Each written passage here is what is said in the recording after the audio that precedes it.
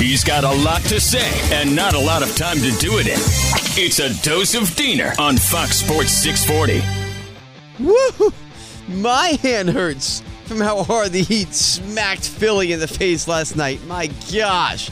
Smacked them right in their stupid mouths. The Philadelphia 76ers. I hate that team.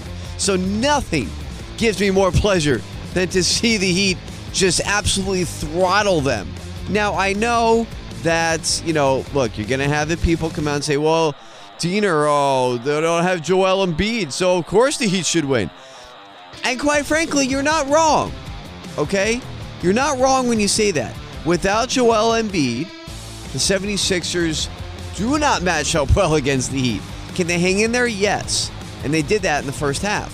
But after the first half, Spoelstra did Spoelstra things at halftime, made the adjustments, and the Heat shut him down in the second half. Tyler Hero caught fire. So it's always somebody stepping up for this team. Bam Adebayo had a great game.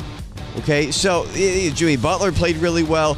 PJ Tucker was awesome on defense. So they always have great pieces who step up at different times during the game. Now, to be fair, if you want to talk about injuries, the Miami Heat are without Kyle Lowry. And nobody talks about that. Everybody always talks about, Embiid this, Embiid that. And I get it. The guy's an MVP candidate, okay? One of the best players in the league, by far the best player on Philadelphia. So, yeah, it's a big deal that he's not playing.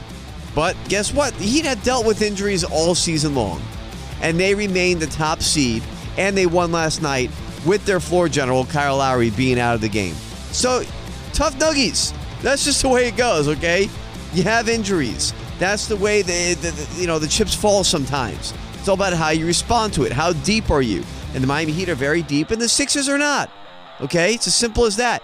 So, of course, it comes down to James Harden for the Philadelphia 76ers. And now I'm forced to watch national coverage with the games being on TNT now. So I'm seeing the reaction of, Charles Barkley and all the guys in the studio, and they're saying that, well, you know what? James Harden needs to do more. He's got to put the team on his back. Sorry, guys, he can't. Okay? This isn't James Harden from 5 years ago. Doesn't have that ability, doesn't have that quickness or that speed anymore.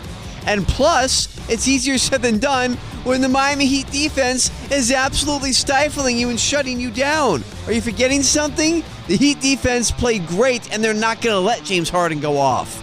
So the way I see it is, with or without Embiid, the Sixers are in a lot of trouble because the Heat are just that much better.